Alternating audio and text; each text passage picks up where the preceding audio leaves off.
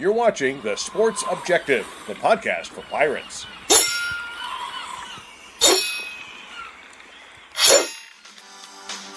You're listening to Absolute Empowerment with Coach Jeff Connors on The Sports Objective.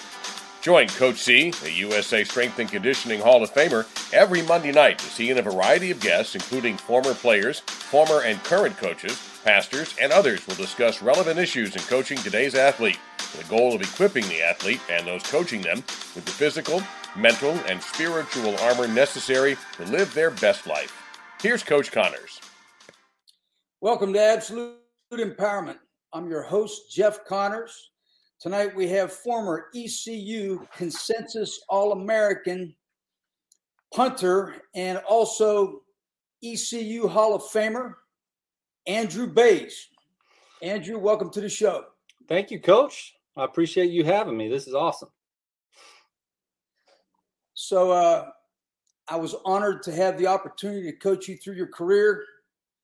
And I'd have to say, as kickers and punters, you were one of the more normal human beings that I've known. And well, I appreciate that. The other end of that spectrum would be another kicker that I coached by the name of Jeff Reed, who played with the Steelers. And I think Pat McAfee's completely off the spectrum. It's funny. I think I worked out with Jeff my senior year. I was working out with a punter by the name of Brian Schmitz, who was having an exceptional year out at Chapel Hill. And we had been tracking each other. And at the end of the year, when we were both preparing for the, upcoming NFL workouts and scouting combine and the NFL draft, I'd go to Chapel Hill, work out with him. He'd come here, work with me. And Jeff, I believe, came and worked out. He was a little bit younger, but he came out and worked out with us. So it was awesome to see. He had a great career. Yeah, I can't say the same for Brian and myself, but he had a great career. Yeah, he had a very vibrant personality with the Pittsburgh Steelers. Yeah, I've heard. Everybody knew Jeff Reed when he was there, no doubt. Yep, I heard about him. And I really enjoyed coaching him. So let's talk a little bit about what you're doing now, kind of how you got into that. You are a medical device sales rep. Is that correct? That is correct. So I'm mainly in the orthopedic space. So I work specifically with orthopedic surgeons during surgery, as well as outside of surgery, helping to prepare the instrumentation and devices that the surgeons are going to use in a orthopedic procedure, whether it's total joint arthroplasty or trauma work or, some soft tissue repairs like rotator cuffs or other sports injuries. I work every day in the OR with the surgeons, supporting the staff that supports them and making sure that our implants and devices are used appropriately to be able to give the patient the best outcome that they deserve. So, yeah, it's wild. I mean, it is not what I went to school for. I graduated at the School of Business at East Carolina with a marketing degree. And after my playing days were over professionally, my oldest brother had a mortgage company that I had been working with him as I was preparing for the NFL, and when I would get released and I would go back and he'd teach me the business. So when my playing days were over, I jumped in the mortgage business space, specifically sales in the mortgage space. And I did that for 6-7 years. And then I was recruited. I got a call from a medical recruiter for the position I'm in locally here in Eastern North Carolina. And, it's crazy. I went to sit for that interview, and I remember calling my mom, telling her that there's really, I don't see any reason why I would get the job. And she was laughing. She was giving me a hard time because I did not like blood and I did not like kind of gory stuff. And she said, I don't even know why you're going to interview for that, because I don't know that you can tolerate that. And I said, well, I think it's a great opportunity, so I'm going to sit for it. And, the position itself, it was I think the company saw the benefit in having me at that time with my relationship with ECU and some of the team doctors and team physicians, and as being a former player. So the rest is history. It's something I've been doing for about 15 years now, 14, 15 years. And it's work that I love. Every day I go in, I know I've told you multiple stories and different things that we see on a daily basis, but it's ever changing. Nothing's the same, and I look forward to going to work every day.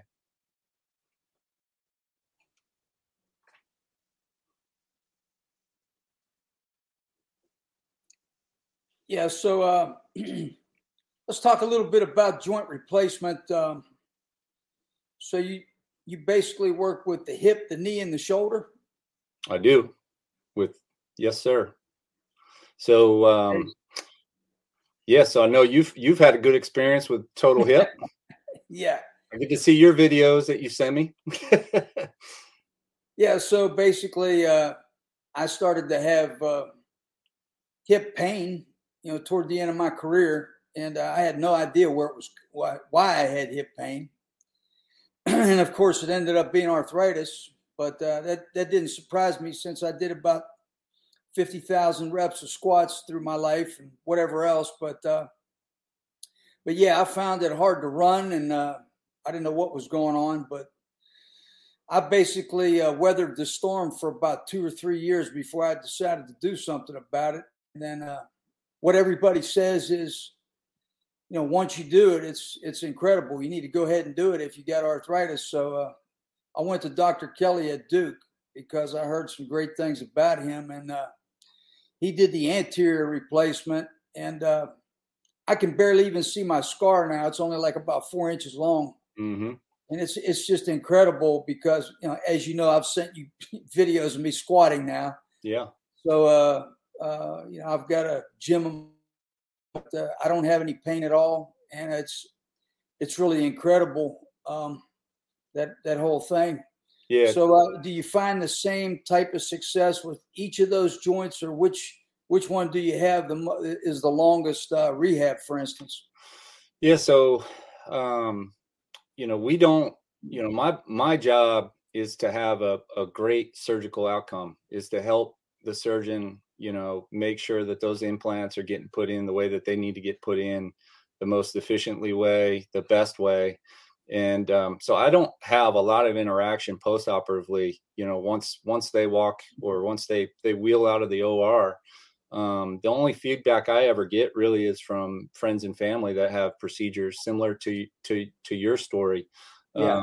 That it's relative to, from what I've gathered from, my years of doing it, it's all relative to, the type of pain, the type of damage, the type of, person, whether the person was sick, or ill going into the procedure, or whether they were healthy going into the procedure, and what that procedure might be. Obviously, shoulder joint replacement, those patients exceed immediately because it's not a load bearing joint. So, the knee and the hip, those are different scenarios because they're loaded joints, and they require, a significant amount of physical therapy.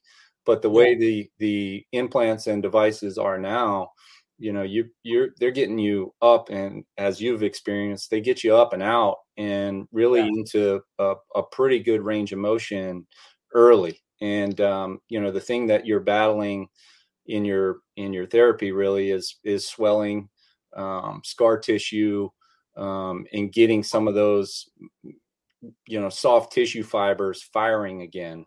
From what I hear, sometimes you experience some atrophy, and it just takes a little while for you to recover.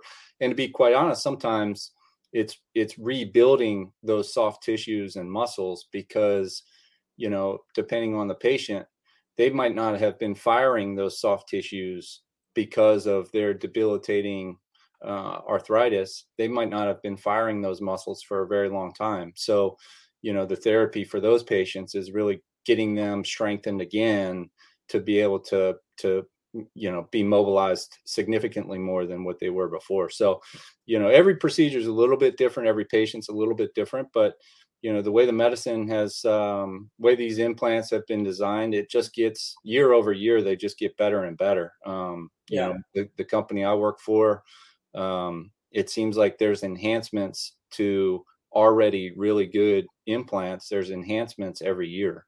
So, the science just gets better and the products just get better. I'm really glad to hear that, because I'm going to have to talk to somebody about Yeah. I mean, I had a separation a few years ago, so it's probably in your future. Arthritis in there as well. It's probably in your future. I don't doubt it. So, what I'd like to do is, and this is what we do commonly on this podcast, we want to go back, tell your story of growing up a little bit, your family and who your influences were. And then, because it is a Christian podcast, we always ask anyone if they want to talk about something in their life where they had to basically rely on their faith to overcome adversity. So love to know a little bit about that. Sure. So let's talk a little bit about when you grew up as a young man and your influences, and a little bit about your family. Yeah, sure. So I grew up in a town called Bowie, Maryland, which is about 15 miles northeast of Washington, D.C. So I grew up in and around the Washington, D.C. area. I'm the youngest of 5. So we had a full household growing up without a doubt. And, as far as growing up, I grew up in a great neighborhood. I don't know if you're familiar, Pennsylvania guy, familiar with Levittown, Pennsylvania, but the man that town is named after, built our homes, and we lived in a Levitt community. So it's quite in Bowie, Maryland. It's basically all Levitt homes, and so community pools, community centers, churches, you name it. The community is pretty tight, especially in Prince George's County. And so our lives growing up were very active. We were rarely ever in the house. My parents kept us involved in sports from the time we were 4 or 5 years old, all the way until out of high school. And shoot, I was even active. Probably the coaches at ECU didn't want to know, but I was playing in men's college leagues, soccer leagues, the summer before I reported at ECU, when I probably should have been pumping iron, as weak as I was coming in. But the childhood was normal. It was fun. Being able to ride your bike through the neighborhood and go catch up with your buddies, and always have a open door to walk into, during good times and bad times, was always something that was great for me. Now, heavy influences in my life were the ones that were closest to me, which were my siblings. Not, obviously my parents, my mom and my dad, as far as leadership and, providing for us and giving us every opportunity, despite, some financial limitations. We always had the core group of my siblings. So I had great siblings to look up to, all of them obviously older than me. And, so we were tight knit, and we are still very tight to this day. We grew up that way. So we've, tried to encourage all our kids, and their cousins to grow up the same way. So family functions to me are a very big deal. I've always lived away from Bowie ever since I left to come to ECU, but most of my family is still there. And we, even though it's 5 hours to get home, we'll drive all the way to Bowie just to spend a birthday on a Saturday with family members, or a graduation party, or whatever it might be. and then sprint right back home for whatever commitments we have. So family's super important to me and my family, and especially early on, the ones that I really relied on and the ones I really looked up to were my siblings. So you became an All-American punter. And so what are some of the things, some adversity you had to overcome? Is there anything you can think of there, challenges that you had to overcome? Well, so as far as and becoming you went through before you became successful as a collegiate punter. Yeah, I was a long road as far as athletically to get to become a collegiate punter. I was a soccer player basically my whole life, from the time I was 4 or 5 years old until, like I said, really the weeks before I reported at ECU. I was around the clock. I was soccer, baseball, and basketball. That was clockwork every single year, from the time I was 5, 6 years old until through high school. And in the summers, I played tennis and I swam for the local swim club. But as far as getting into high school, and I excelled at those 3 sports, and I lettered in all 4 years in all of those sports. In high school, and I got a phone call. It was probably my junior now. Well, it was let's rewind. My sophomore year at Suitland High School, coached by Lou Albano. I was on the soccer field, and soccer and football went at the same season. And I was an all-county soccer player my freshman year, second team All-Met, whatever it was. And I was having a pretty good, off season. And the football coach came over to me right before the football season started. And he told me that basically I was going to be their kicker and their punter. I didn't really have much of a choice. I didn't try out.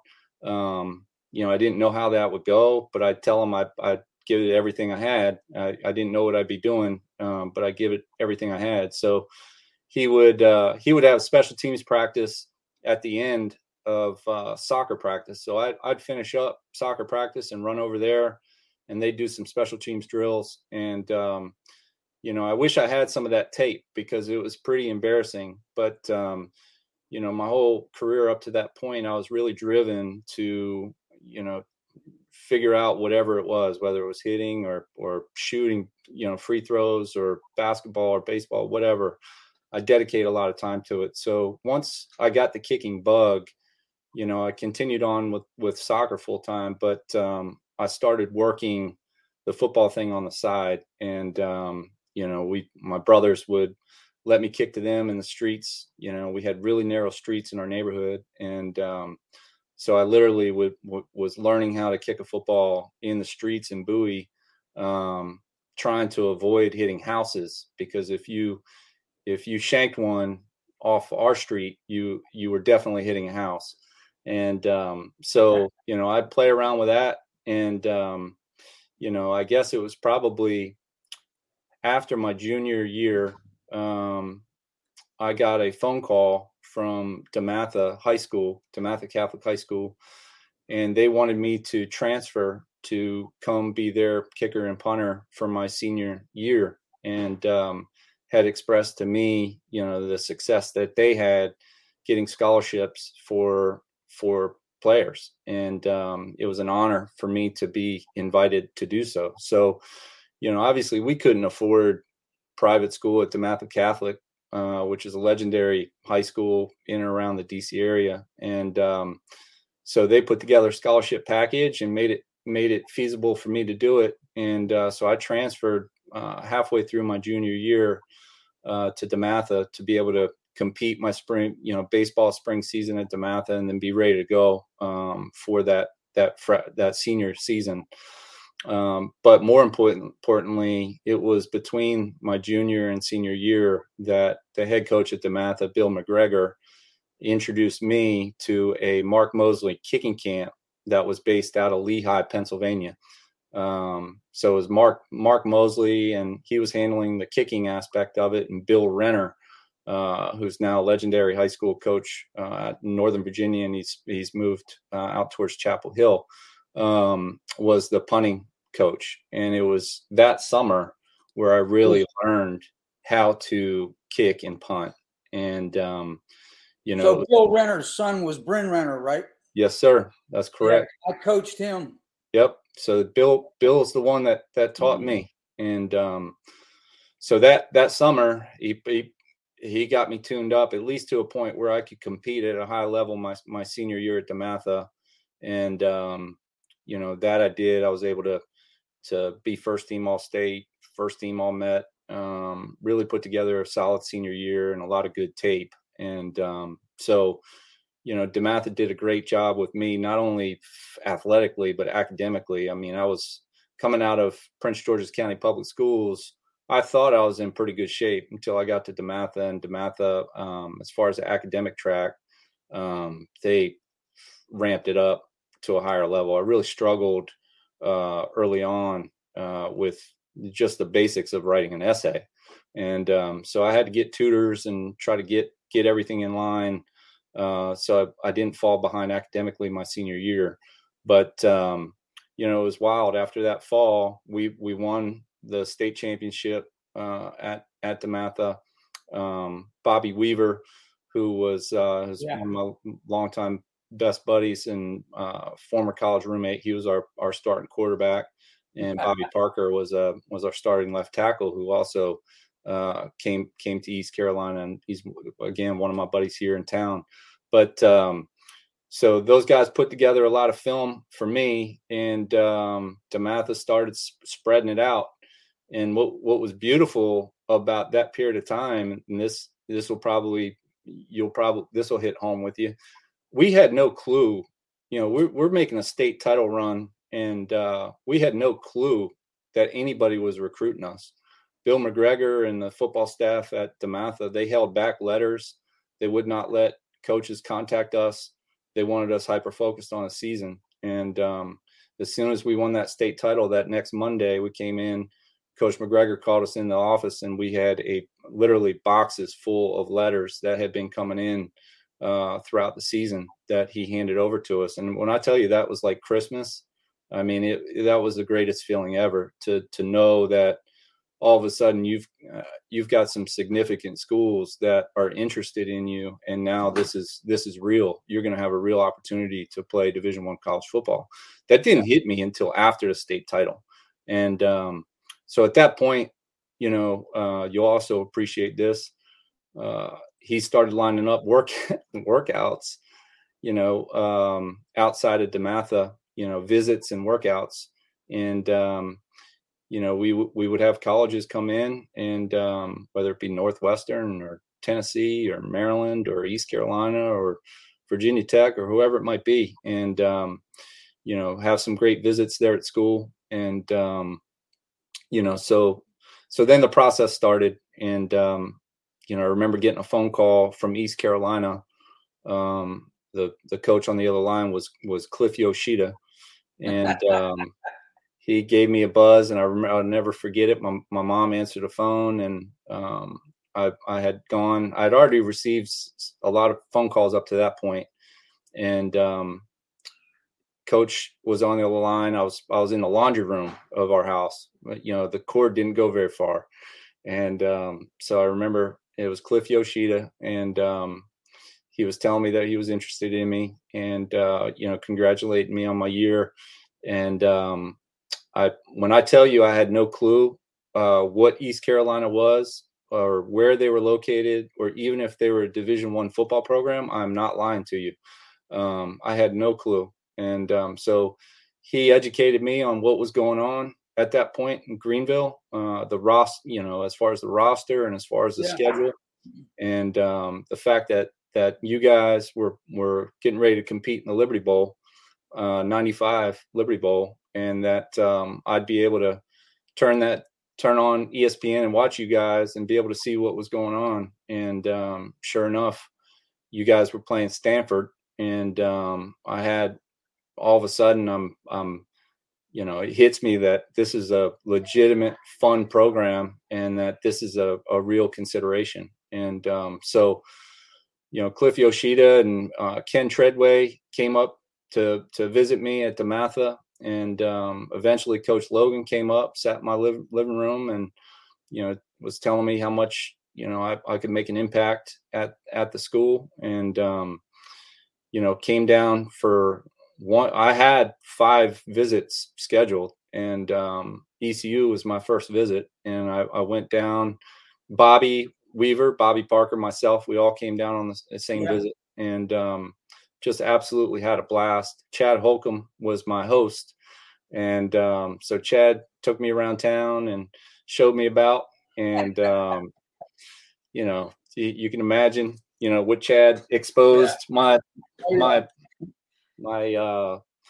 virgin eyes to, and so we had a good old time. And I remember we were staying at the Hilton, and Coach Logan, he called us all into, I guess, the boardroom. We had breakfast, and he was meeting with everybody one-on-one. And of course, everyone on the trip is just accepting offers like, yes, coach, I want to play for you. Yes, coach, I want to do this. Well, I got in there, and it was probably a conversation I had with my mom where, there's some other schools, and, you got to see what else is out there. And he offered me, and I said, I appreciate it, coach, but I really like to think about it and go home, talk to my family, do that kind of thing. And he was taken aback by it a little bit. I could tell. And so he gave, I think he gave me a deadline, of a couple of days or something like that. And you're probably lucky to get that. Yeah, that's right. So I went home. What's funny is he hung that over me forever. He's a chip on the shoulder guy, and that's the way he coaches. That's the way he coached. That's the way he got us going. And, even on senior night with my grandmother in attendance, everyone's getting nice things said about him. And, he starts talking about me, and all he could say, my grandmother to this day, she's 100 years old. And she's like, he didn't say anything nice about you. He just said how you were thinking about going to Tennessee and thinking about going to West Virginia and thinking about going to Michigan State. And, that ECU was the last choice. And like, that's typical Steve Logan, and so, of course I sat on it. I talked to my family, and I didn't tell him, but I didn't take any of those visits. I didn't take any more visits. That was it. So as far as, I know that's a long answer, but that was my path to how I just became a punter at a Division I level school. The work that really propelled me to my success later in college was really the work that I did every summer. I would go back to Lehigh every summer with the same group of guys. They were all Division I kickers and punters, and it was almost like a fraternity at that point. We were all in it together. There was about 10 of us, and we would go back, and it would be peer-to-peer based training. And, we'd come out of those summers. It would be like a week-long session. We'd come out of that just so much better. So there was a lot of work and a lot of effort put into it. But, I had a lot of soccer coaches and a lot of basketball coaches, some baseball coaches that were upset that I chose football collegiately because they had been with me for so long. But, I loved the opportunity. I had not played football very long, and the idea of running in front of 80,000 fans at the Division I level, you just can't get that with soccer. You can't get that with baseball, and you couldn't get that at the basketball level I'd be playing at in college. So, to me, it was a no-brainer to pick ECU and to give football a try. Well, usually if you had any doubt with Steve, you were history, so he must have really liked you a lot. Or he didn't have any other options. Maybe that was it. Well, before we move on, sound like you had just a ton of support, which is awesome. But Is there anything you can think of that somebody else might be going through out there where you had to rely on your faith to get through growing up? Yeah, 100%. I came from, it was, I talk about having a great childhood and being fortunate to have what we had. But the flip side of that is we made, we made a lot of successes out of need, to keep ourselves busy. I grew up in a home where my father was an alcoholic, and thank God is recovering alcoholic, and has been sober now for, golly, it's got to be 17, 18 years, and he's going to kill me for not knowing that number. But, growing up in a household like that is not easy. Thank God for my family and my siblings. It's difficult when you're the youngest of five, and, there's a lot of things going on in the household. And, if I didn't have a place to vent that energy, or to, kind of talk through some of my personal issues, I don't know where I'd be today. So, my father, he battled with alcoholism really probably from his teens, really where it probably all started. It was all just social, and we've learned that it is a bit of a disease that is just genetically in them, and it just ate away at him for years. And anytime he would have stress, he'd turn to the beer. And when I say turn to the beer, it was like a lot of beer. And I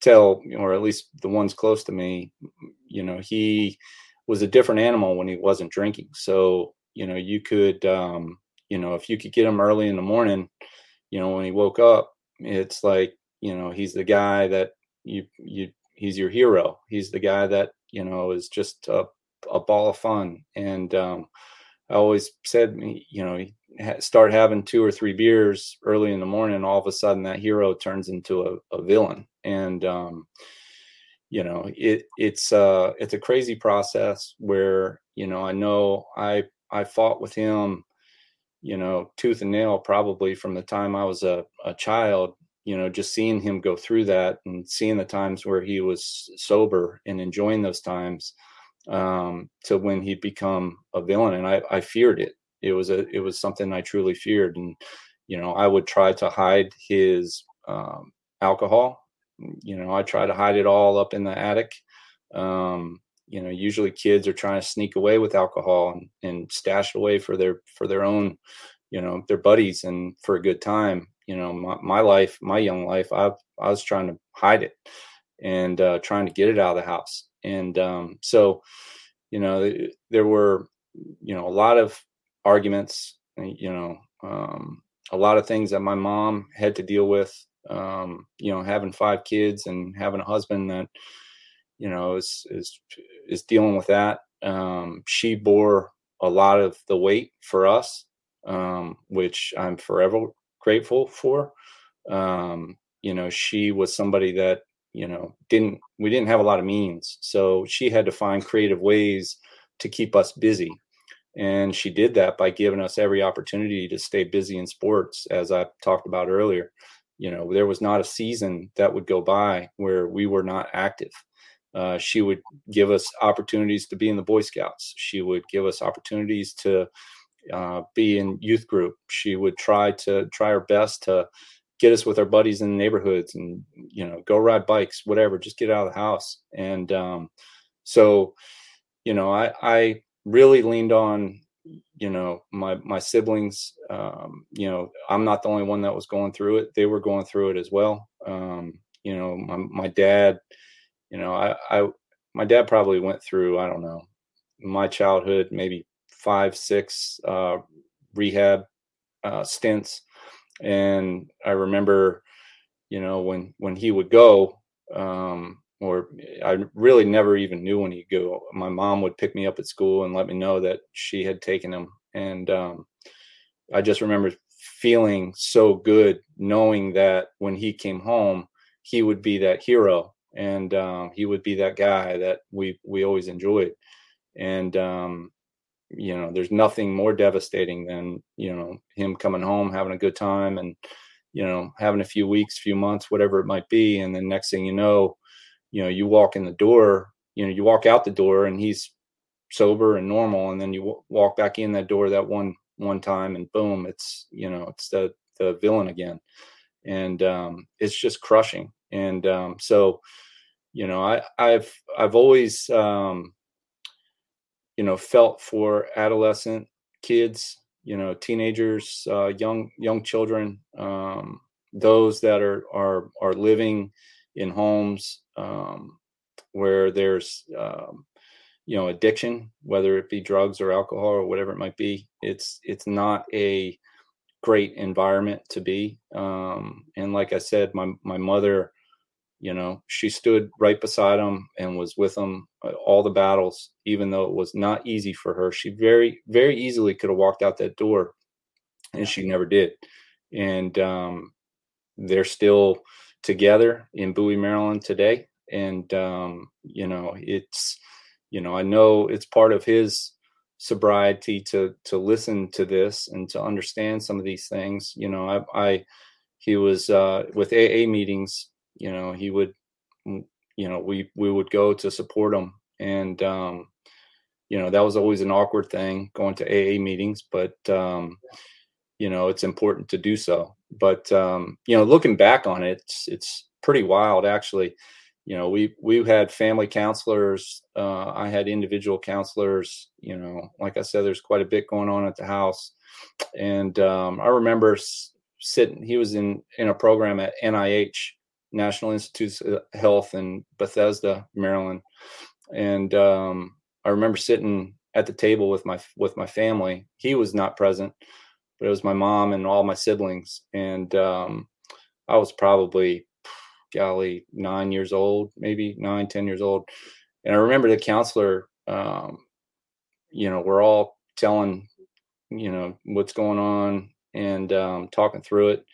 And she pointed me out, and she told me that statistics showed that the youngest would be the most susceptible to becoming an alcoholic, since it's in the genes. And it's pretty powerful. To have a grown up, a professional, a doctor point and tell you that, so early in your life, scares the crap out of you. And, we all kind of, that stuck with me. And of course, having older siblings looking over me, as they started moving on through college and high school and college, they keep a close eye on me, and, have daily contacts, make sure that, I'm on the straight and narrow and doing good things, and staying ahead of it, and not letting that bad side get into us. And I think collectively as a group, we've done, despite what happened early in our lives, I think collectively as a group, we've been exceptional at that. As far as staying in a cohesive unit, and, being encouraging for one another. And when times are tough, being supportive and helping each other up. So, that's been a bit of adversity for me, not just early as my childhood, but that, that carried on. His battle carried on through college, when I was at ECU, and even into my professional career in Europe.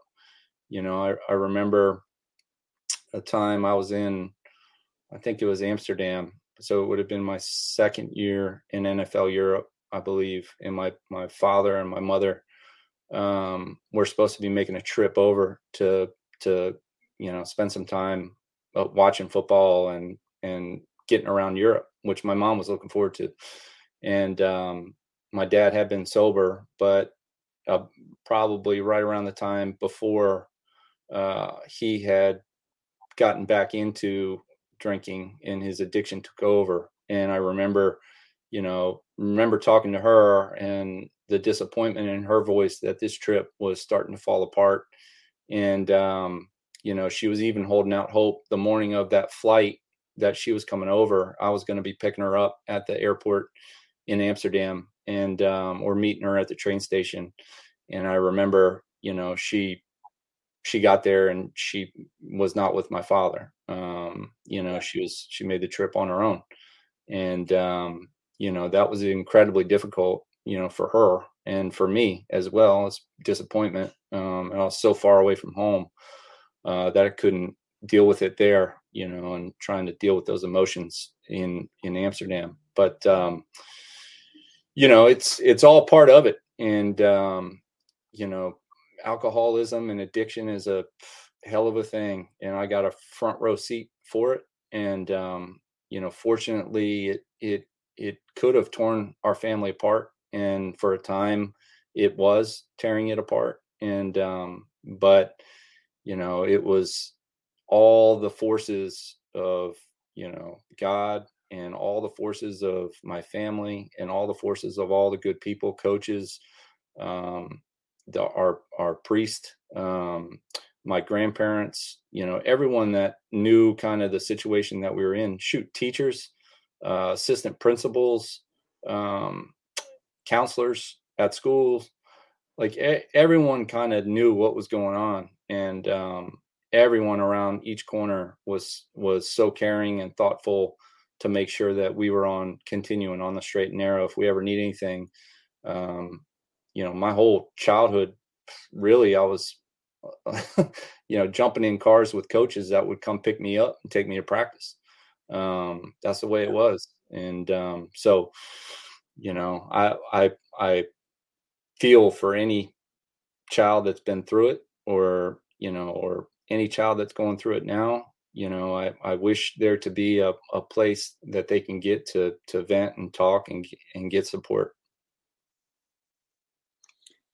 Well, praise God for his recovery and praise God for keeping you strong through that whole experience. And, you're to be commended for everything you've accomplished, after having to weather that storm. So I commend you for that. I appreciate it. Thanks so much for sharing that. Thank you for letting me share it. So we want to talk about ECU a little bit, your experience there.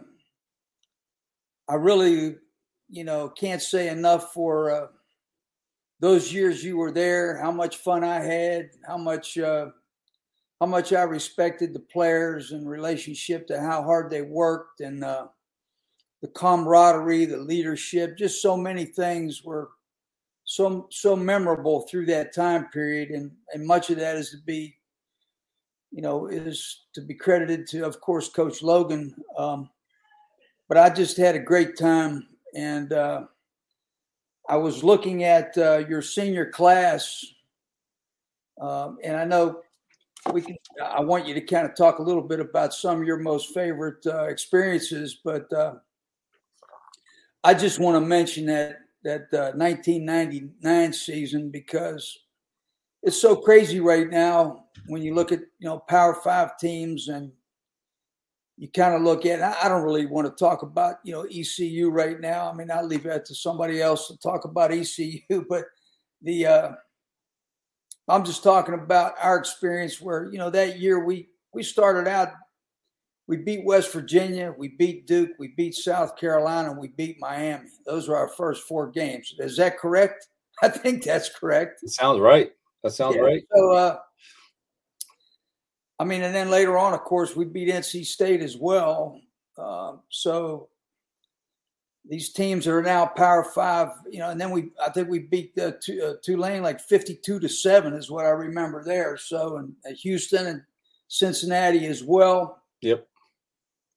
Louisville. And I think we had one hiccup that year with there were no fans at UAB and nobody knew what to do. I remember that.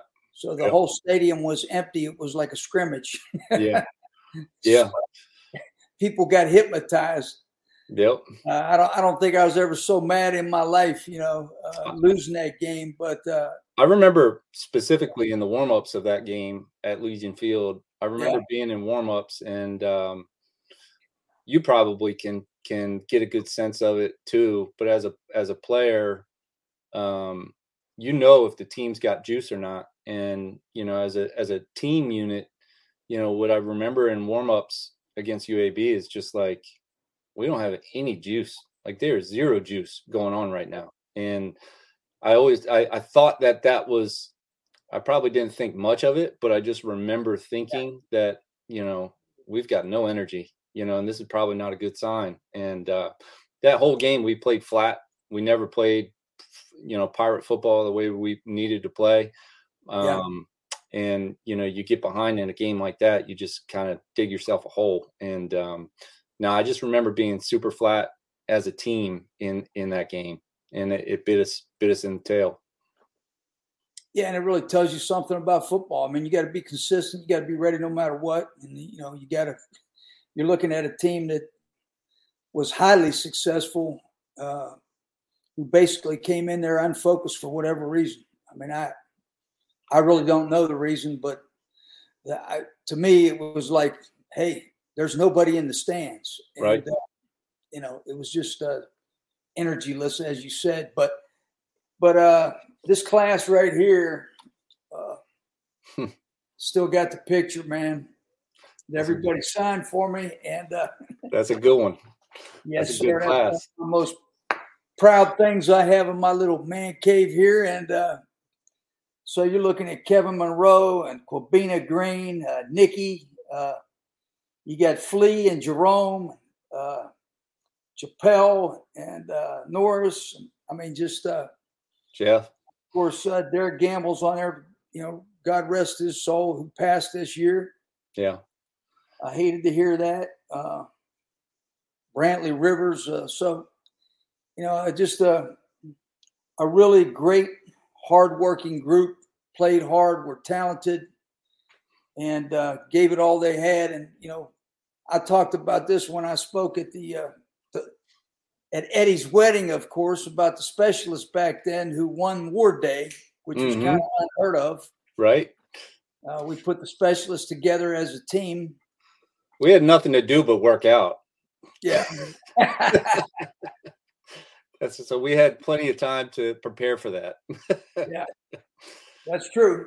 Yeah, it's true. But yeah, that's something that's definitely memorable. And then, the other thing that was extremely special was that ESPN Spirit Award, of course. And the whole thing with the Hurricane, of course, the victory over Lou Holtz, and then staying down there for a week, and then coming back to NC State Stadium and defeating Miami. And the thing about Miami that was really crazy is how many draft choices they had on that team was nuts. I mean, Santana Moss ran by me on the sideline in the first quarter. I barely saw his uniform. Yeah. I mean, yeah. Looked like about a 4.2. But the thing is, it was a little bit different of a time. And so we were amped the week before to be able to go down to South Carolina. It's a place that we had success quite often. And to be able to go down there and play the role, I believe it was Lou Holtz's home opener as head coach of South Carolina. So we got to go down there and play the spoiler role and, be able to go down there and ruin his day, which we did convincingly.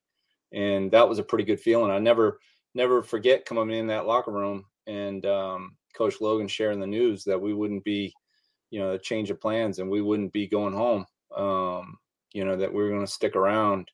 And we're like, stick around, like what, head out tomorrow or, Monday or, it was like, no, we're going to stick here for the week. We're going to prepare here. We can't go home. Everything's flooded. And that's what we're going to do. And all of a sudden, you're like, what do you mean? And, we pack a little bag with one pair of underwear and one pair of socks, and we wear our travel suits, and that's about it. And, that's all we had. We didn't have anything. There was no cell phones. There was not anything. And so we had to contact our parents. We had to contact our families and let them know what was going on. And, we probably had the benefit of being naive and no perspective to just kind of put our heads down and go to work. Coach said, we're going to stay here for a week. We're going to go to work. Then, okay, let's do it. And so back to the hotel we went. And I believe, South Carolina was University of South Carolina, even though we had just ruined Lou Holtz's home opener, correct me if I'm wrong, but those fans were phenomenal. They dropped off at the hotel. They would drop off food. They would drop off some clothing, different things. They let us use their facilities for a little bit of time that week before we moved to practice to a local high school. But I just remember University of South Carolina being first class through all of that for that week. So that was a good thing. I remember this was probably maybe later in the week or maybe the middle of the week. It's still a line that I use to this day, but Coach Logan, the guys started kind of chirping about the food at the hotel, that it was just monotonous, the same, meals we were eating over and over. And Coach Logan, in his wisdom, he said, "Don't bitch, fellas, don't bitch." So whenever things get tough around this household, my girls hear that line, "Don't bitch," and it rings true for me. Like, he was basically saying, look, you guys are lucky. You're in a hotel, you're away from a crap storm right now. Yeah. And you better be thankful for what you have and don't bitch. And so, I took that lesson with me to this day, and I will take that to my grave. Stay humble, appreciate what you got. And I don't know if he was in his wisdom, if he knew that would have an impact on us as long as it has, but that one stuck with me. So in any event, we get through that week preparation, you and the coaching staff, had to adjust on a dime and come up with a plan of how we were going to attack the University of Miami. And, coaching staff came up with an incredible plan. And I remember, I don't know if you remember this, but getting to Carter Finley Stadium when the game was moved to NC State, and we're on the buses. And, we were told all week long that probably nobody's going to go to the game. And if anybody gets there, it'll probably be a couple, maybe 10, 20, 30,000 fans, whoever can get there. And we turned the corner and get in that parking lot. And the parking lot is a sea of purple and gold. And that's when it first hit me that, oh boy, we got some fans. And, I remember going into the locker room and coming out for, usually kickers come out, an hour and 20 minutes before the game, hour 15, something like that. And the kick, we came out, we were the first group to come out for warmups. And it was an eruption of fans. And I remember looking up, and the place was entirely packed. And usually when the kickers come out, hour 15, hour and 20, it's just your parents and some friends that are out there, and you can wave to everybody and that kind of thing. It gives me, goosebumps, and my hair stands up thinking about it, of how our fans showed up. And, in true fashion, even after all that, Miami smacked us in the face to go up 21-0. We're like, oh boy. But to go back, Coach, in warmups, similar to UAB, I remember, observing during warmups against Miami, they were dancing in their layup lines. Yeah. And I remember thinking, these guys aren't taking us serious tonight. This is just another game for these guys.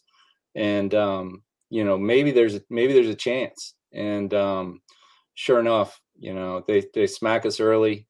We go down 21-0. And I don't know if you remember this, but Coach Logan opened up the locker room to the former letter winners, and Larry Shannon, the Hart twins, they all came rolling in, and basically he let them express the message, and they walked through the locker room just letting everybody know, that this is not right and that we needed to get our act together in so many words.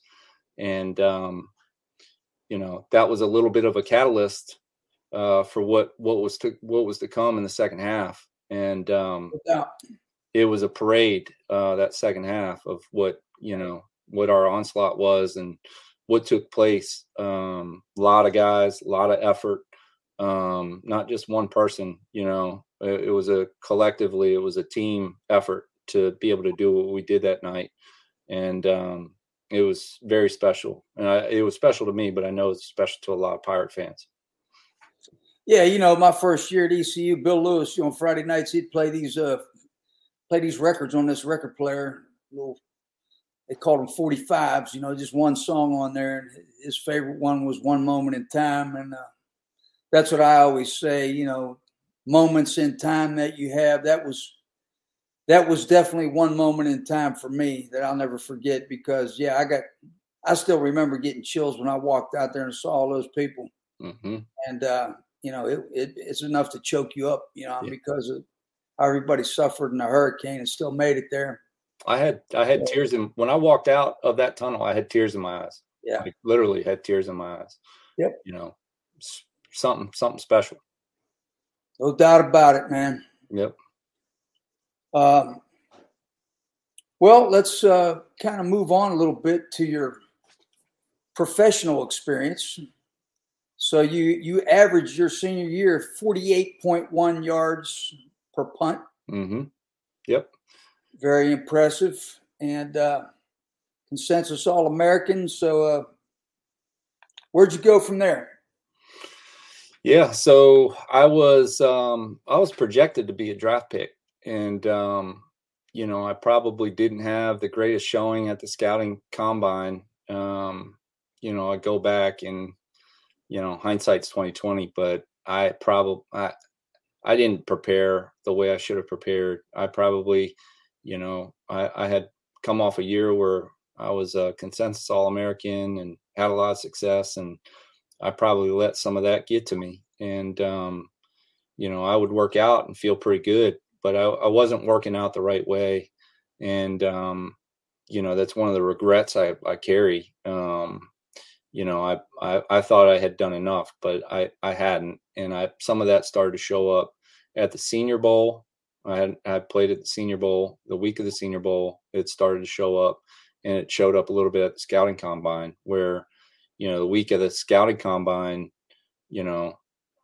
I'm like, oh man, I might have an issue here. And I remember calling Bill Renner, who I mentioned earlier, and saying, man, I'm starting to do some stuff I've never done before in my life. I mean, I haven't shanked a punt ever, and now I'm starting to shank a punt. Like, what's going on? And it started to get in my head. And once that happens, it's a tough thing to break. And I compare it to like a golf swing. If your forearm gets a little stiff, all of a sudden your swing's going to start doing some stuff. So long story short, I went from being a draft pick to being I signed on draft day as an undrafted free agent with the Detroit Lions. And so Bobby Ross was a head coach there. And John Jett was the veteran punter that had been in the league for a long time. So the thought was to come in and compete with John. Maybe it's about time for him to move on. And if not, then I'd put on some good film and move on to the next opportunity. And I got smacked in the face by not even making it to the first preseason game. They had a series of injuries where they needed to make a roster move. And I had done enough to be there. I was performing. John and I were probably neck and neck at that point, but they decided that they were going to, that they were a little thin at some other positions, and they were going to roll on with John for the season. So I became a free agent, and then it went through, basically it was not a good sign that I'd gotten released prior to first training camp. And I went into workout mode where every team seemed like every week I was getting flown in for workouts. So I did that pretty much the whole season, trying to figure out what the next stop was going to be. Rode out that season and signed with Tampa Bay, the Buccaneers, and they immediately allocated me to my first season in NFL Europe. And so I was allocated to Frankfurt Galaxy. And instead of going, at that time, the NFL had the spring NFL Europe League. So instead of going to mini camps, they could send you to a developmental league where you get 8 games of, NFL caliber play. So that's what I did. Went to NFL Europe. They did not have a long snapper. So, I did half the season in NFL Europe in Frankfurt with some guy that got off the street in Germany that had never snapped a football in his life. I should show you that film sometime. So that season I felt like was a complete wash. There, I'm chasing snaps. It was just a complete mess. So, go through full preseason with Tampa. Mark Royal is the incumbent punter, another veteran punter, and I make it all the way to the final cuts. And I think at that point that I had done enough to beat him, especially average wise. I had outperformed him, and because he was the veteran, and even though he was going to cost significantly more money than me, they decided to roll with him, and they cut me on that final day, and I was heartbroken on that one, because I thought that was going to be it. And so then same cycle, next season, workout, fly to every team, get a workout, and get on their lists. And then I signed with San Francisco 49ers. I thought would be a great opportunity. And so they immediately allocated me again to NFL Europe, went to Amsterdam. This time had a great season, was all NFL Europe. Nice. Had a really good averaged, I think, 44 yards a punt, just had a really good time. And same thing, make it through training camp with San Francisco, and didn't make it, got cut, final cuts. And, at that point, I was really doubting myself, and I was running out of money, as far as being able to sustain that. And if that was going to be the cycle in my head, I was wondering how long I could do that, mentally and financially. I think if I had some good financial backing, my perspective at that time would have been different. But, my brother around that time was giving me opportunities to make really good money. And, I looked at it long and hard and decided, I got to grow up and I got to move on. And that's what I did. And I decided to put football in my rearview mirror. Now that was easier said than done. I probably struggled with that from maybe a minimal depression level. That was not an easy decision for a couple of years, especially when I'm seeing my buddies compete and, having success. It made me want to do it, but I knew what it would take, the amount of time of training and stepping away from work and stepping away from making money to do it. And I just, at that point in my life, I couldn't do it. So, I chose to move on. But, I don't, the only regret I have really is preparation, out of college. And, I remember I didn't have, my agent was not a great resource for that. I didn't have a lot of people in my corner that had gone through that before, as far as from a kicker or punter standpoint, as far as how to prepare for that. And so I just, in retrospect, I could have done that so much better and not put myself in, kind of digging myself a hole from the jump. I didn't put my best foot forward, and I do regret that. Now, everything else, I don't regret. I had every opportunity in those camps to succeed. If I didn't do enough, that's on me. But I'm thankful for those opportunities. Met a lot of good people along the way, a lot of great coaches along the way, and that's an experience I'll take with me forever. Gotcha. Well, you have become a very popular figure here in Greenville with East Carolina University, and now you're on the radio, helping to announce the games. What is your title on the radio? I'm a color analyst. The color analyst. Okay. Yeah, I'm a color analyst, but only for away games. Gotcha. Kevin, as you know, Kevin Monroe's former teammate of mine and good buddy of mine. And when Kevin's son is playing high school football, and he started playing high school football last year, Kevin and Jeff Charles gave me a call a couple summers ago, asking me if it's something I'd have interest in helping out. And I told Jeff I was not, because I didn't think I'd be good at it.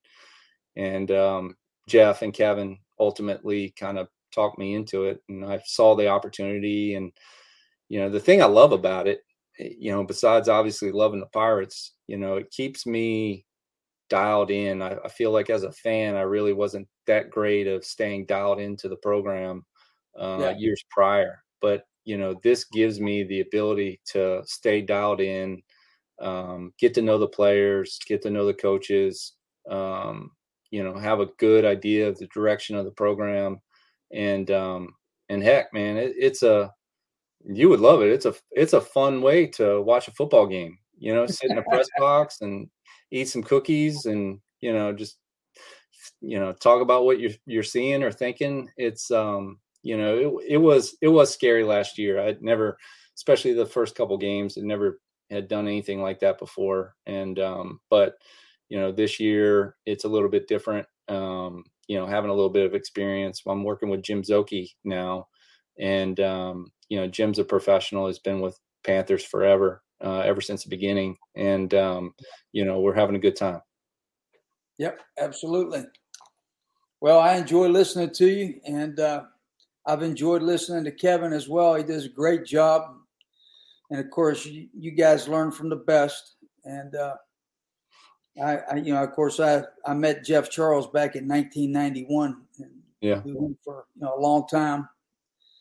Jeff loved to come in the weight room with Matt Maloney and do about 55 sets of bench press, but they never wanted to train their legs. But well, what's funny is I met Jeff, obviously my freshman year, not just, as he was interviewing us for, the radio or any of that, but he was in working the same time, working out in the gym, the same time the kickers would be working out. We'd go out and run, we'd do special teams work at the first part of practice.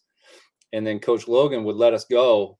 We wouldn't have to stick around the field. He would let us go do our own thing. Yeah. And, most of that time we would go get our workout in, that you would have us, whatever regimented workout we had, we would go do it. And at that time, that's when Jeff would be in there. And so that's when I really got to know him. And, we continued on that relationship, even when I moved away and was away, he would always call me and just to reconnect. And, I'd be on the radio with him or whatever, and he'd always want to know what was going on. And so it was good to keep up with him over the years. And, obviously he gave me the opportunity to be part of this Pirate Network and be part of Game Day Experience. But, we sure do miss him. He was something special for Pirate Nation. No doubt. No doubt. Well, let's before we close, let's just talk a little bit about your family, what they're involved in now. Yeah, I appreciate that. So, obviously my wife, she's a nurse at ECU Health. It's been, she was a Pirate nurse, graduated East Carolina year before I graduated. We've been married 20 years now, which is crazy. But Fast. I know it. And, fast forward to life today, I've got a freshman in college, and I got a freshman at Rose High School. So it's, life is crazy. My oldest daughter, she's playing beach volleyball at the University of Tampa. And, she's loving life, getting to go to college in paradise, really. And, my daughter here in Greenville at Rose, she's playing beach volleyball. She's playing court volleyball. She just finished up her freshman varsity year at Rose. And she also plays club soccer. So this household keeps pretty busy, running and gunning, so I'm sure Rose soccer season is going to start up here in the spring, and she'll have club volleyball starting up. And, as a sports parent, man, it never stops. Gotcha. So we keep busy in this household, and it's no different than my upbringing. I try to give my girls every opportunity that they want or need, and try to support them whatever direction they want to hit. Gotcha. Well, I was wondering, was Anna down there during that hurricane? She was. Yep, yeah. She was. We had just moved her in, and we flew back, and she was evacuated within the week. About 4 or 5 days after we dropped her off. And so she, fortunately, she's on team, beach volleyball team. And there's a family that has a house inland of Tampa. And so there's about 4 girls that were able to seek shelter and ride that out. So they spent a few days inland from Tampa. And then, so, it's crazy. She, she's just trying to, unpack her bags and get used to college life and homesickness. Right. And then all of a sudden she's got to deal with getting evacuated. She called us and she said, so I don't have a lot of options. Well, one of my options is I'm going to a shelter. And she said, if I don't find a place by whatever time it was, we have to leave campus and they're going to send us to a shelter. And I said, all right, well, we'll figure it out. It's no problem. There were no flights, obviously, trying to get her out of there. But, thankfully the volleyball team was able to step up, and, the girls were taken care of. So, that was wild.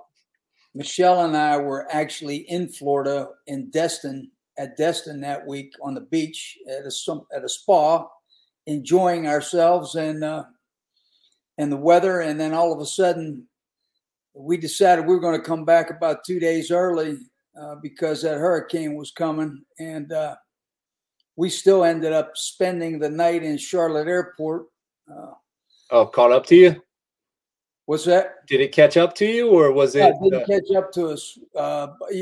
There were storms there, and we actually boarded the plane. Long story, but anyway, they basically had us deboard the plane, and we had to get tickets. And of course, we had to stay in the airport all night. But we did make it home and avoided the hurricane. But I was thinking that's when she had just gone down there. Yeah. Yeah, so, crazy timing. Yeah. Well, I really appreciate you coming on, sharing those stories, and hope to see you soon around Greenville. I'll be at the game this week. John McMillan, our old dedicated fan from the 90s, takes me to the club level. I really appreciate that. And go Pirates. Let's get one this week. Well, listen, you have been an incredible, influence in my life. 4 years, not only 4 years at ECU, but those 4 years were very impressionable on me, becoming coming in a young man and learning how to, manage time and how to, take care of your body and how to be mentally tough. I thought, coming into ECU, I had a lot of components that I needed to succeed, but I was, early on, Coach Logan tasked me with, being a true freshman and competing, and I wasn't prepared, and, physically, mentally, all of those. And, you were a big part in, what ultimately came at the end of my career. You drove us all, to a work ethic that, ultimately led to excellence. And, I'm forever grateful for the work that you did, not only with me, with our team. And you're a big part of the success that we all had. So thank you. I appreciate that very much. That group of specialists, probably the toughest group of specialists that I coached through my career. And I still remember, every week I'd be out there pacing. The specialists would be out there in the lobby when I was pacing around, when I had to prepare myself to give that little talk on Friday nights. Yep. We always look forward to it. We always look forward to the talk. And can I have a confession? Absolutely. Oh my gosh. I think it was maybe one of your last speeches for our group. And it was a Friday night. And Nikki Crabtree and myself always sat in the back, I think my senior year. And I don't know what you were talking about. It's probably about some canine dogs ripping somebody up. And I got the giggles, and it's probably because Nikki got the giggles. Yeah. And like I was giggling under my breath so bad because I could not control it. And I had tears coming down my face, and my shoulders were going. And I remember thinking, if you saw us, how much trouble we would get in if you saw us in the back laughing about whatever it was. I'm sure you were not laughing. You were very serious in your delivery. And, that was a good memory that I somehow survived that, because it felt like I was giggling and crying and my shoulders were going crazy for about 5 minutes. And somehow we concealed that from you. But yeah, I probably wouldn't have been upset at all, because I always thought up some kind of crazy stuff that could, that you could be entertained by. Even when Master Lee came in there, he's 5'5" and kicked the ceiling. The first thing he did. And I had a guy at South Carolina who was in charge, the DI in charge of all the DIs left because he felt intimidated to talk to the team. I'm like, what? So we had all kinds of crazy stuff. Usually it ended with you breaking an overhead projector, and there was always a catalyst as to why you would break it. There would be something at the end of your speech that would get you going, and then next thing you know, the poor overhead would pay the price. I enjoyed bringing in a lot of people to get involved with that, And, I don't know that our student athletes would know what an overhead projector presentation would be. How would they respond to that these days? No, they wouldn't know what it is. You got to break one of those out one of these days. We're going to have a reunion, and you're going to break the overhead out. Sounds good. That's good stuff. Well, thanks a lot for being on. I'm going to go ahead and sign out now. I'll see you sometime soon. This is Jeff Connors signing out for Absolute Empowerment. God bless. We'll see you next week. Thanks a lot. You've been listening to Absolute Empowerment with Coach Jeff Connors on The Sports Objective. Join us every Monday night for a new edition of the show. Listen to the show pretty much everywhere podcasts are found. Be sure to follow us on social media at The Sports OBJ on Twitter and TikTok, at The Sports Objective on Instagram. Like and follow our Facebook page and subscribe to our YouTube channel. As always, we appreciate you listening to the show, and go Pirates!